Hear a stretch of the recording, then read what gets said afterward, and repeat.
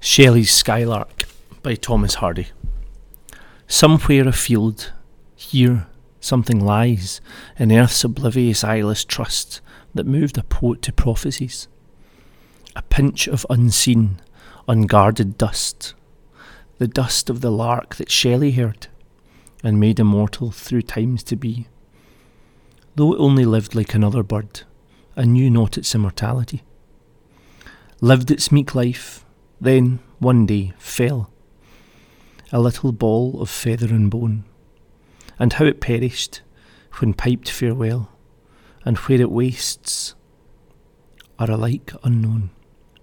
Maybe it rests in the loam I view, maybe it throbs in a myrtle's green, maybe it sleeps in the coming hue of a grape on the slopes of yon inland scene.